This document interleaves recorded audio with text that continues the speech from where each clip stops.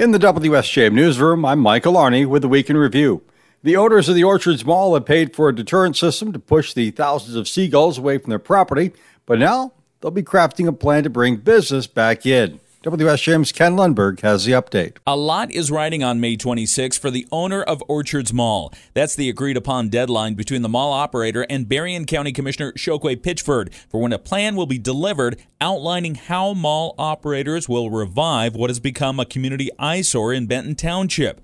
As heard on the WSJM Morning Show, Commissioner Pitchford says he knows there have been a lot of false starts, but he's confident all parties want to find a path forward that serves the community. This plan that they are going to get me on the 26th is a detailed proposal on what they want to do with the property, how much money they want to invest into the property, and it gives the building and grounds inspector of Benton Charter Township something to look at to see if the zoning is correct. Pitchford says once he receives the proposal, he will share it with stakeholders. Depending on what's contained, it might require zoning reviews and changes and create opportunities for additional monies from public sources. Ken Lundberg, WSJM News. Cass County Prosecutor Victor Fitz is among the prosecutors around Michigan who are opposed to legislation in Lansing that would make anyone convicted of first-degree murder before they turn 19 eligible for parole after 10 years in prison.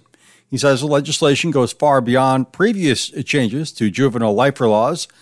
Fitz told us about one Cass County case to which the proposed new standard would apply. For instance, Robert Lehman in 1997, he got a girl pregnant, didn't like the fact she wouldn't get an abortion, so he took her on a walk in a rural part of the county, showed her the grave that he had dug for her, and then he choked her, put her in the grave, and buried her. Testimony at trial indicated she may have been buried alive. And instead of confessing to his crime, he misled the family for well over a year, believing that she was still alive. He says the sentencing rules should reflect the seriousness of the offense. He's spoken to several other prosecutors, including Berrien County Prosecutor Steve Perangeli, who told him they're also opposed to the legislation.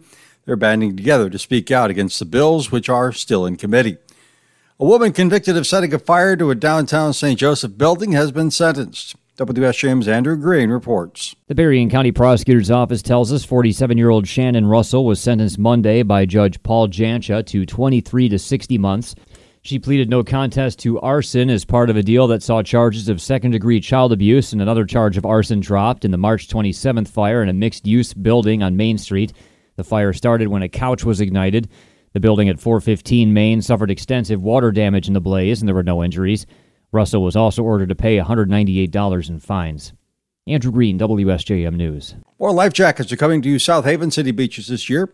Save Kids Greater South Haven is donating the 13 boards with up to 20 life jackets. City Manager Kate Hosier gave the City Council the update. It's a very generous gift. We can definitely deploy them on our beaches, and some of our beaches are quite large, and we can deploy them at many places along the beach. The city accepted the first 2 life jacket boards last summer. In the WSJM newsroom, I'm Michael Arning.